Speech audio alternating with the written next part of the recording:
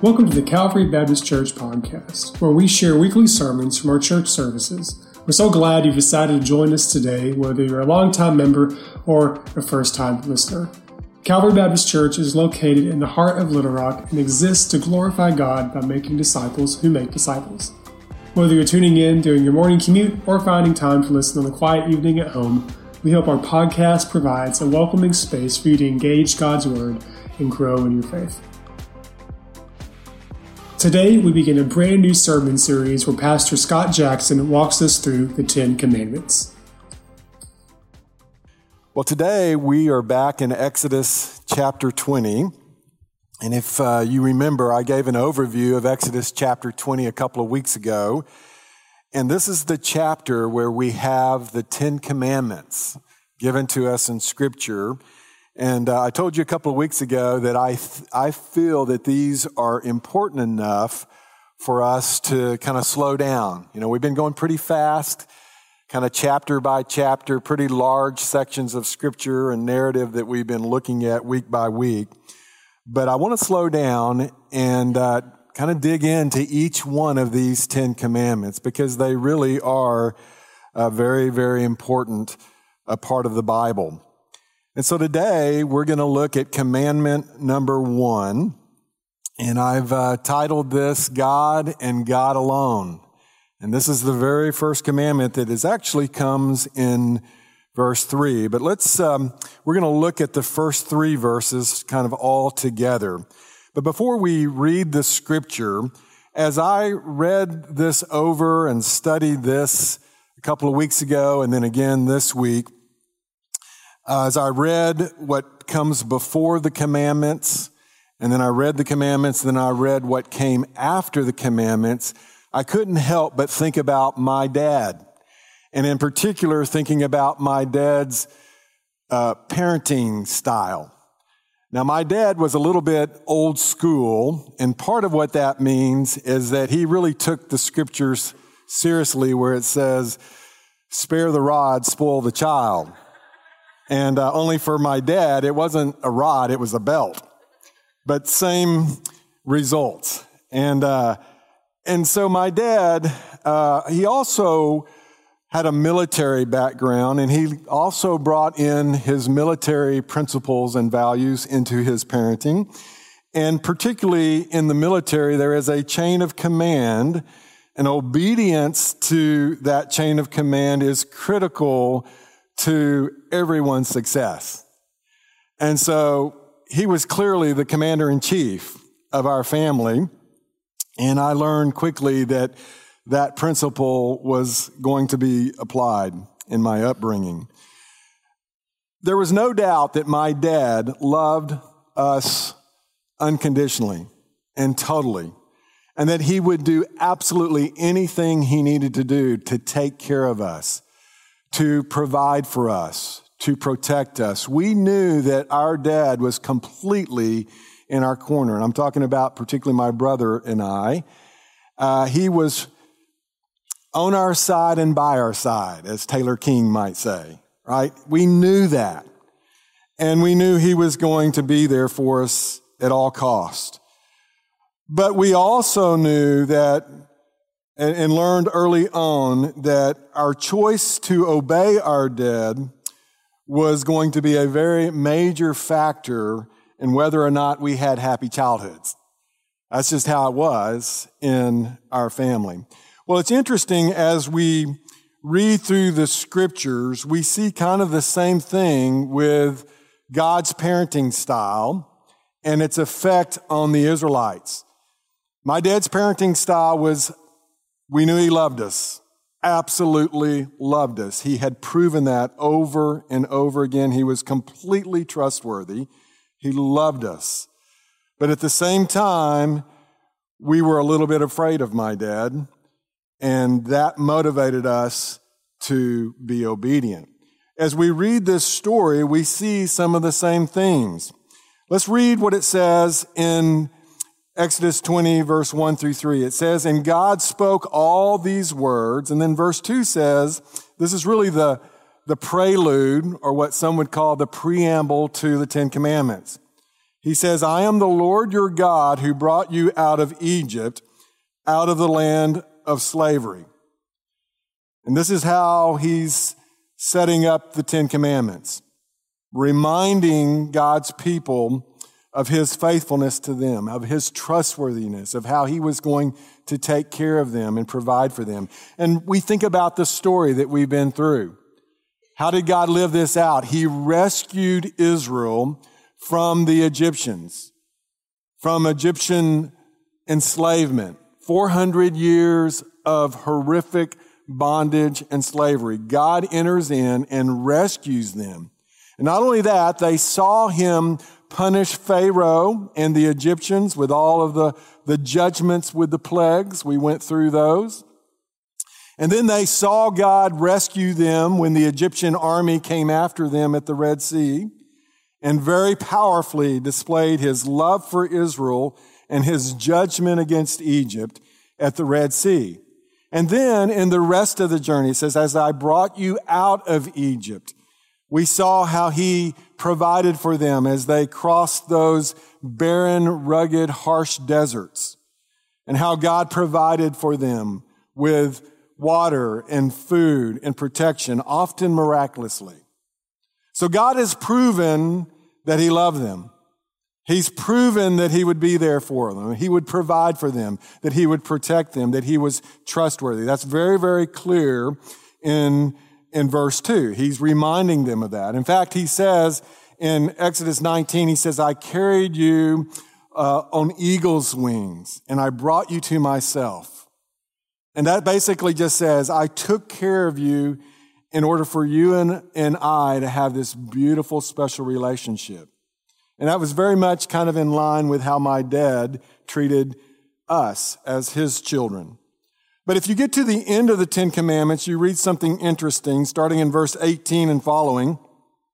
It says, when the people saw the thunder and the lightning and heard the trumpet and saw the mountain in smoke, they trembled with fear. They stayed at a distance and said to Moses, speak to us yourself and we will listen, but do not have God speak to us or we will die. And so this is revealing that they understood this awe-inspiring God who could be a little terrifying. And they showed that they were very much afraid of their God. And part of the reason they were afraid is because God was speaking directly to them. And we talked about this a little bit a couple of weeks ago. And one of the things that makes the Ten Commandments so unique is that God communicated them directly to the people with his own voice. That was special. That was unique. And then right after that, God, with his own finger, inscribed them into stone and gave the stone tablets to Moses. That again makes the Ten Commandments very unique. But when the people heard the voice of God, it was certainly both awe-inspiring, but also terrifying. And so we see that in these Ten Commandments. You know, when my dad gave instructions, part of his old school parenting style is that he believed that his boys needed to contribute to the well-being of the family.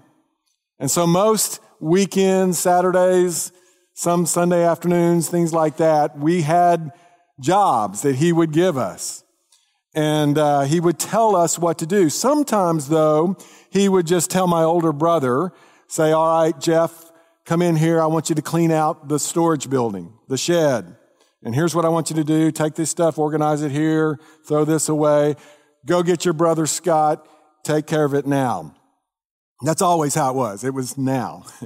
And so my brother would come and relay the message. And I always believed my brother at least enough to go and do it.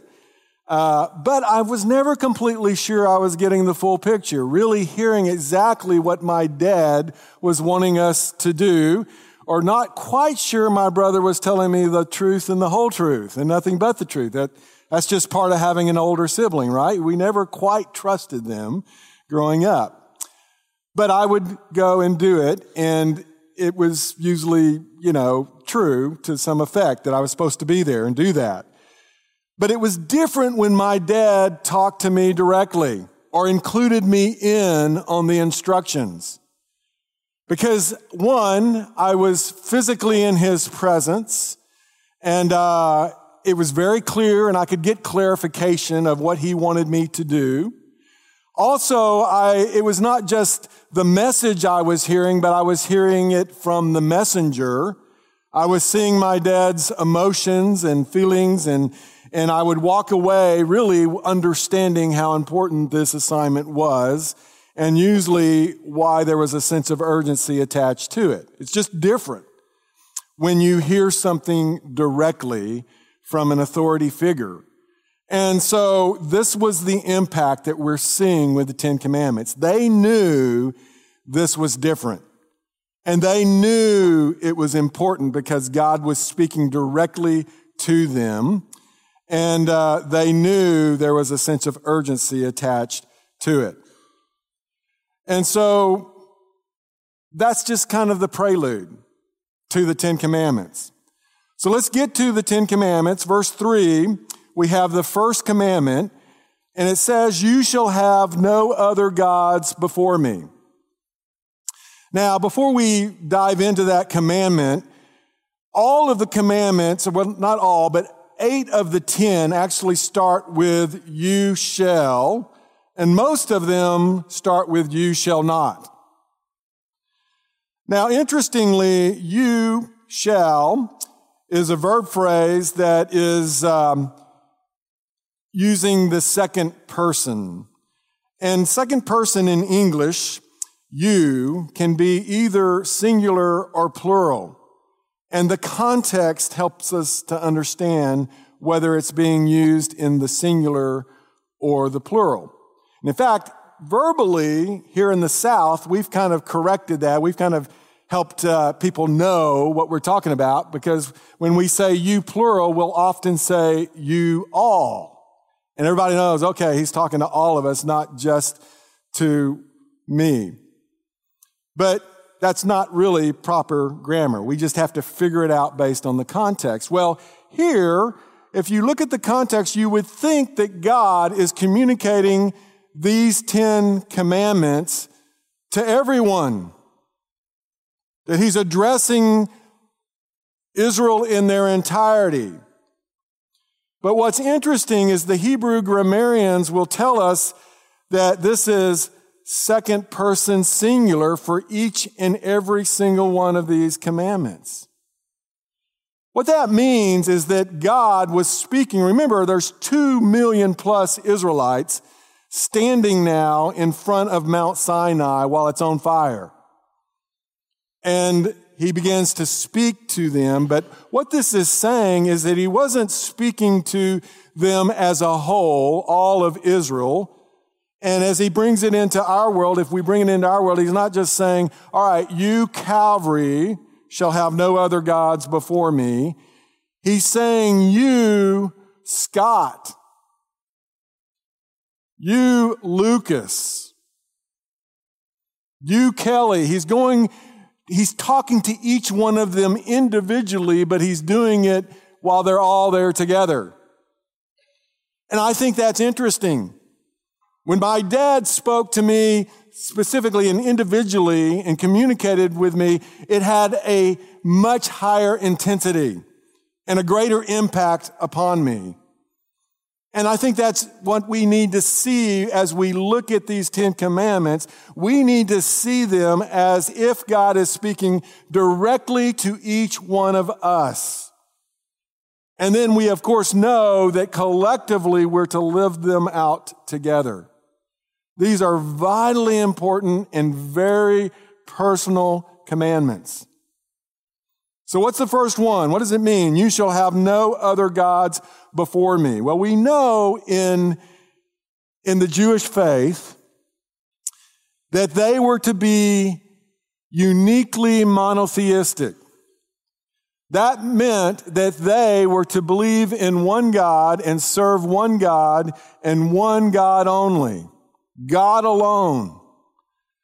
And you have to understand, and we do pick this up if you read the Bible, both the Old and New Testaments, the worldview and the culture that they lived in was polytheistic. This was weird and strange for someone of the biblical era to think that there was only one God and that you worshiped only one God. That made them very, very unique.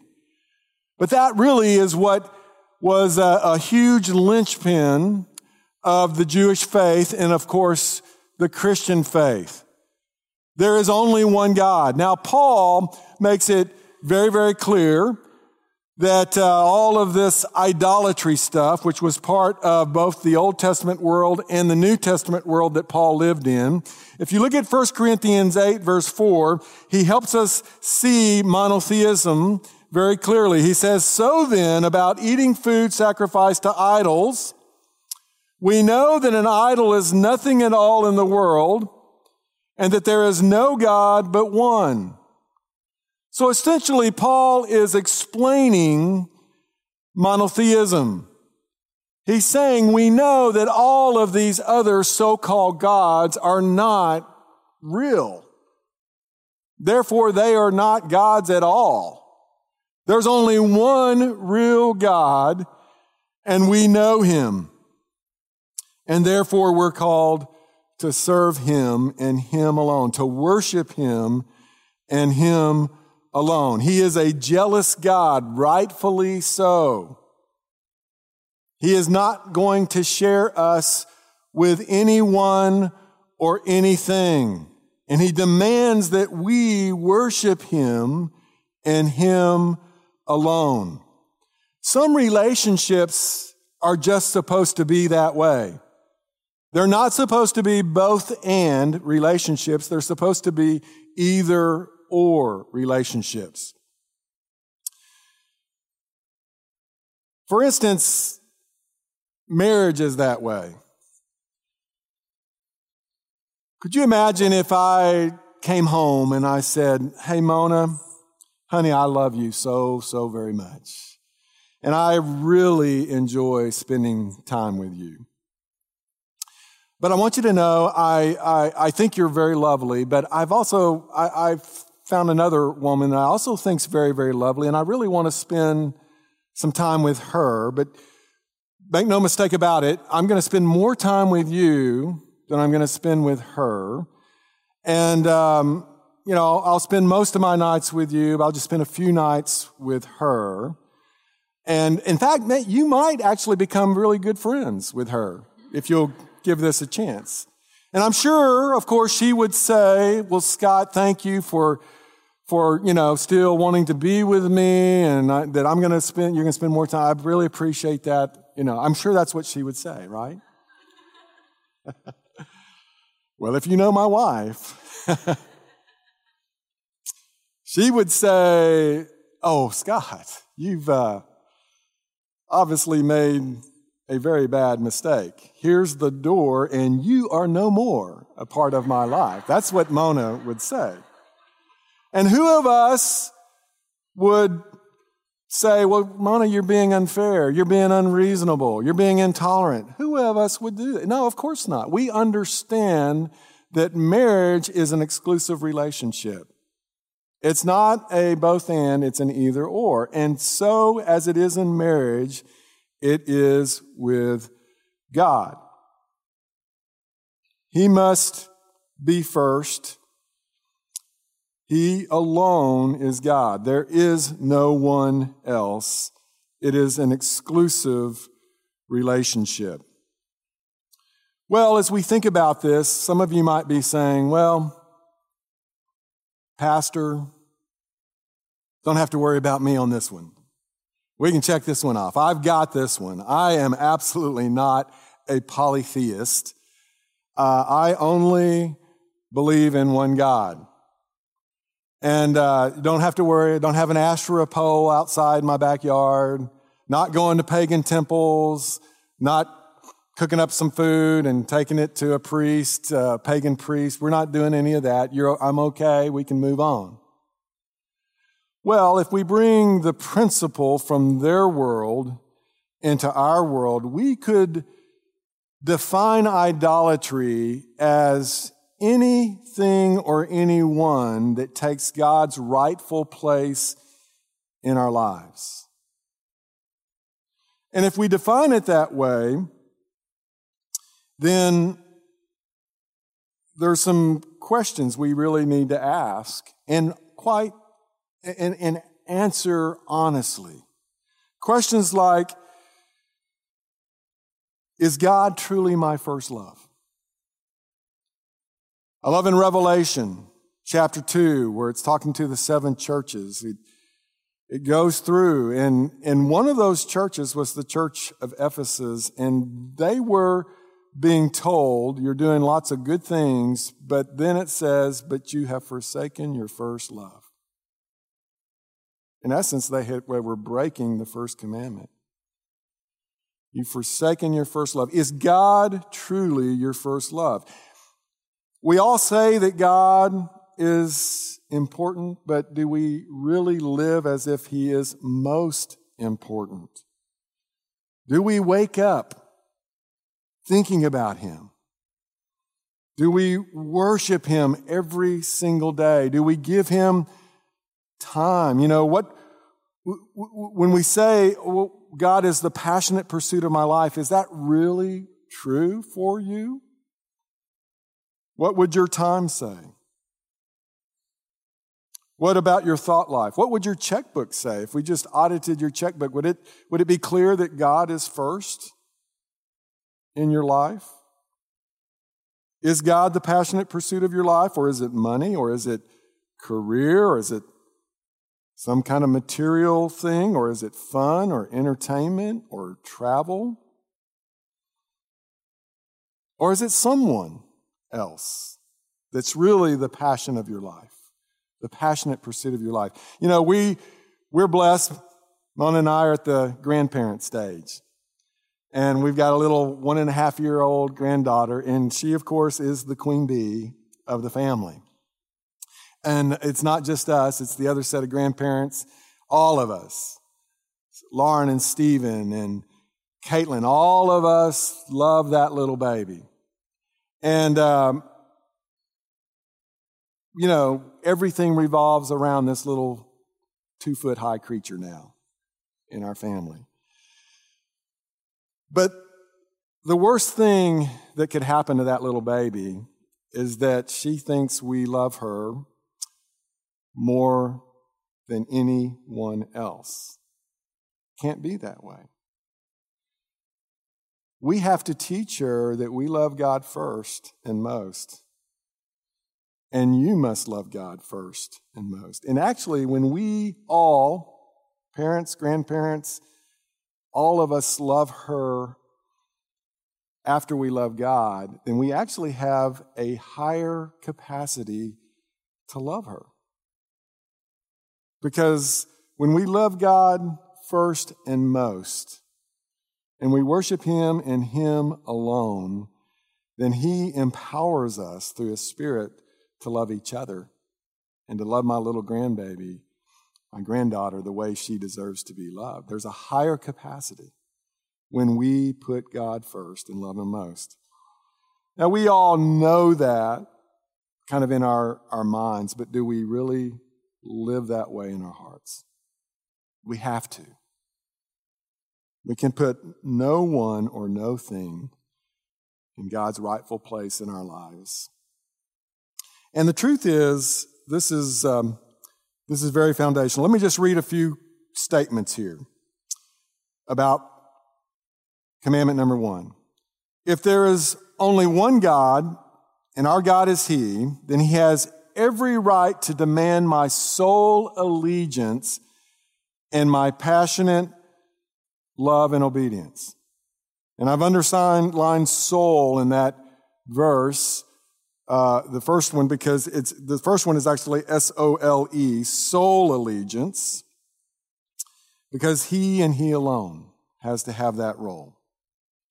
But then I put it again in a second. Everything's the same except the word is changed to soul, S-O-U-L. Because I must give my heart and my soul, my spiritual affections completely to the Lord, Him and Him alone, and based on that, I will obey Him. The third statement is, if there is only one God, and our God is He, then I must worship Him and Him alone. That's what it all comes down to. God refuses to share us, His treasured possessions, with anyone else or anything else. And that's what He's telling us in the first commandment. And the first commandment is really the most important commandment. Why would I say that? Because it's foundational. I grew up in the North Dallas area, and in 2012, I was informed about another city that was fairly close to the city I grew up in. And this city, Allen, Texas, had built a new football stadium for its school district. And it was a $60 million football stadium. And they played the 2012 season and 2013 season in that stadium. And then everybody in the whole area was shocked to discover that in February of the next year, the stadium was condemned. And the reason it was condemned is because of faulty design and faulty construction. And it turns out that the foundation that they built the stadium upon was the problem. Now, my brother, who's now, he's an engineer, but now he's spent most of his career in construction, works for a large construction company overseeing, it's really construction management's what he does. And his company actually built a lot of these school systems, schools, and stadiums. So I asked him, I said, what happened? And he said, you have to think of it this way. He said, when they make those foundations and all that concrete, it's like baking a cake. And if you bake a cake, you got the recipe and you got to put the right ingredients in it. And then you also have to have the right environment, the right temperatures and the right moisture levels. And there's all these other factors. And he says sometimes when you bake a cake, you might get all the recipe correct, but the environment's wrong and it falls, right? Some of you have experienced that. And he said, and sometimes you might the environment might be right, but you miss a part of the recipe. You mess it up and it falls. That happens. What do you do when your cake falls? Well, you really have to start over. They didn't start over. And they built upon a faulty foundation. And in 2014, the stadium was condemned, and they had to bring in new contractors, new architects, and in fact, the old ones had to pay $10 million to fix the faulty foundation. And the point is this: if you mess up the foundation, nothing else is going to be correct. And for us spiritually, we need to understand that we've got to get the foundation right. And the foundation is very, very clear. You shall have no other gods before me. Love me first. Love me most. Let me be the passionate pursuit of your life. Worship me and only me. You know, Jesus said the same thing himself. He said you can't serve two masters. You either love one and hate the other. Scripture also tells us Joshua challenged the people with the same issue. He said in his world, he was in the Canaanite culture, polytheistic. Baal was the chief god. And he challenged the people. He said, all right, if God's God, serve him. Worship him. If Baal's God, serve him. Worship him. But choose you this day whom you will serve. But as for me and my house, we will serve the Lord. Thank you for listening to the Calvary Baptist Church podcast. We invite you to join us in person each Sunday morning at 9 a.m. and 11:15. And be sure to check out our website, cbclr.org, for more information about the church.